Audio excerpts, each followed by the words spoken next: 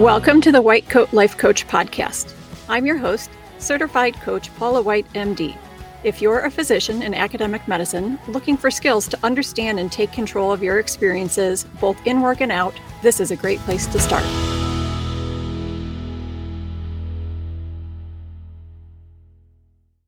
Hello, everyone. Here's something that happened recently, and it got me thinking that this should be a podcast topic.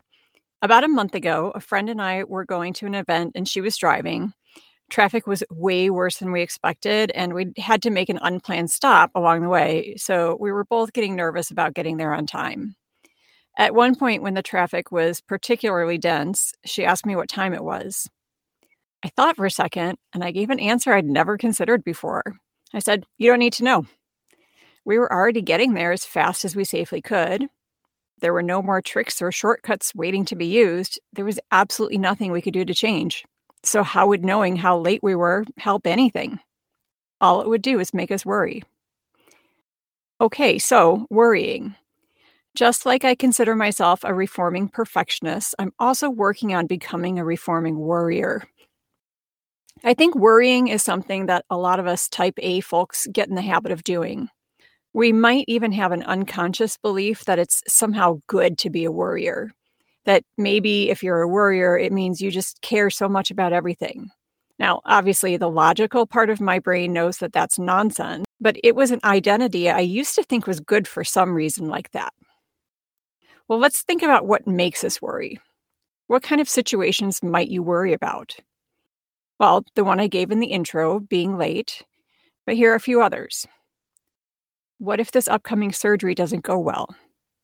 What if I don't pass my board exam? What if my application for promotion is denied? How am I going to meet this deadline? Are we all going to get COVID on vacation and get stuck out of town? Will my kids turn out okay?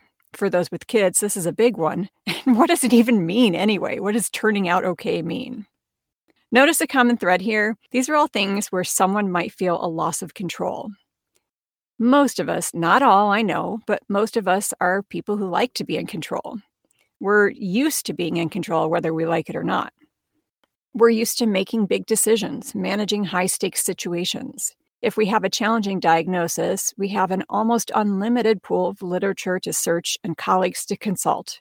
Not that anyone thinks that they have control over outcomes or people's behaviors, of course, but whether it's in patient care or academia or personal life, if you feel like you don't have control, you might start to worry. Why is that a problem? Why is it a problem to worry? The first few reasons are the obvious ones, but I'm going to talk about them anyway. Even though they're obvious, they do bear discussing. Okay, so first, it makes you feel terrible. Think about the way your body feels when you're worrying. You might get palpitations or reflux, headache, tremor, short of breath, restless, agitated. There are a ton of physical manifestations of worrying.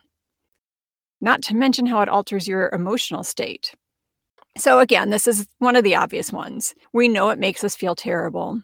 We generally don't want to feel terrible, but we think we can't help it. Second, it's not a good use of your time. Worrying is a form of perseverating. Your brain thinks it's stuck in a loop. You keep going over and over the same things and nothing changes. You're spending time, however much or little, on an activity that makes you feel like crap. So another obvious one. No one wants to waste time on something like this, but we think we can't help it.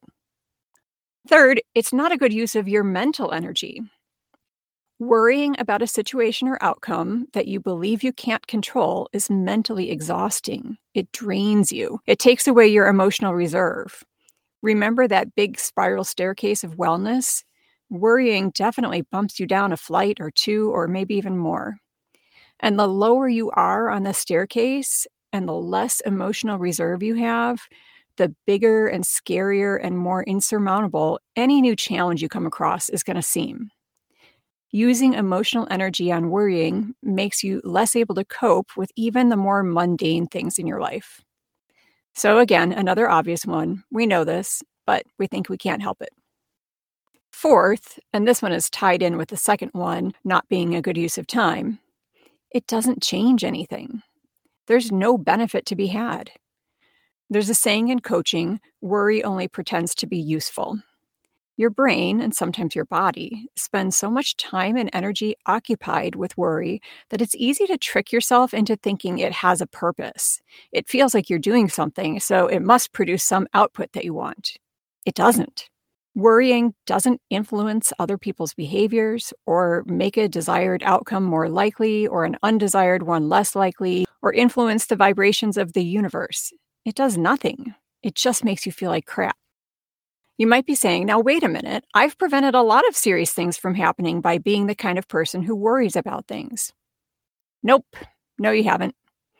That wasn't worrying. That was planning, preparedness, problem solving, risk assessment. Any time where you've evaluated a situation or potential situation and either changed your own actions or recommended to others that they change theirs, those productive endeavors are any of the things I just listed, but they're not worrying. And believe me, I know a thing or two about this. I'm one of the most risk-averse people you will ever meet. In one group of friends, I kid you not, they have nicknamed me Safety and Compliance. So if I had friends who were thinking about, as a purely hypothetical example, scaling a building to the balcony on the first floor up from the ground and then getting themselves onto said balcony by slithering in between very narrow bars like some sort of contortionist, if I said, hey, maybe that's not a great idea because you could fall or get stuck or whatever, that's not worrying. That's attempting risk reduction. But if, hypothetically, they decided to do it anyway, and I said to myself the whole time, please don't fall, please don't fall, please don't fall, well, that's worrying. It doesn't make them more or less likely to complete the climb successfully. That's the difference. And hypothetically, they may have made it to the balcony without incident, and it may have been hilarious. Okay, so now that we've covered all the obvious things, here's where you really need to pay attention. The most important reason to stop being a habitual worrier is that the outcome of worrying isn't neutral. It's not just that you don't prevent the thing that you're afraid of or manifest the thing that you're hoping for. It's not just because it makes you feel lousy. When you're worried or whatever similar fearful emotion may happen, your actions and results will be impacted and not how you want them to be. Let's say you have a patient that you sense doesn't fully trust you. It makes you uncomfortable and nervous. Patient has an upcoming visit on your schedule and you start worrying about it ahead of time. Think of how this makes you feel when you walk into the exam room. Are you your best self? Are you exuding confidence and competence? Would you believe or trust you? The emotions that come from worrying drive us to actions that almost always sabotage the result we're hoping for.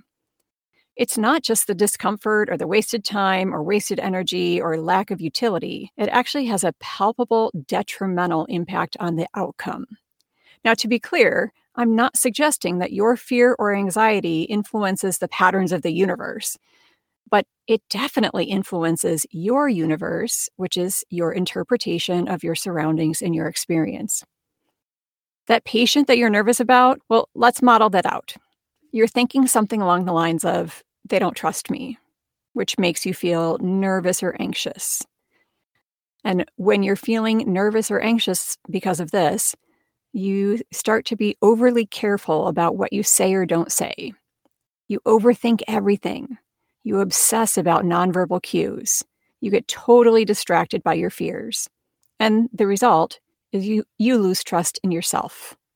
So now we've established why you might want to join me in becoming a reforming worrier. Except your brain is telling you, but I can't help it. Well, of course you think that. It's what you've been doing for years, likely most of your adult life. But here are some simple things you can do to decrease the amount of time and energy you spend on worrying. First, practice noticing that you're doing it. At first, you don't even have to try and change anything. Just notice that it's happening. Second, once you're pretty good at noticing when it happens, work on developing a neutral attitude about it. Oh, hey, look at that. I'm worrying. Isn't that interesting?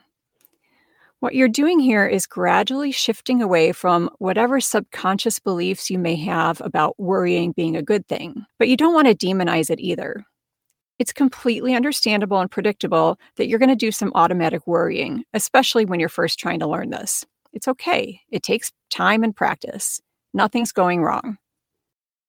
Third, now that you feel neutral about it, Start gently reminding yourself that it's not helpful and work on declining the offer that the brain is sending you. No thanks. I'm choosing not to worry. Last, and this step isn't for everyone, while my general philosophy is that patience and kindness with yourself are crucial, for some people there is a role for a tiny bit of tough love. Depending on your personality type and learning style, after you've been working on this for a while, when it comes up again and again, you can tell your brain, knock it off. But only if it strikes you at least a little bit humorous. Even the tough love has to be loving. Notice, make it neutral, say no thanks, knock it off. Okay, my friends, get to work on that worrying. I will see you back next week.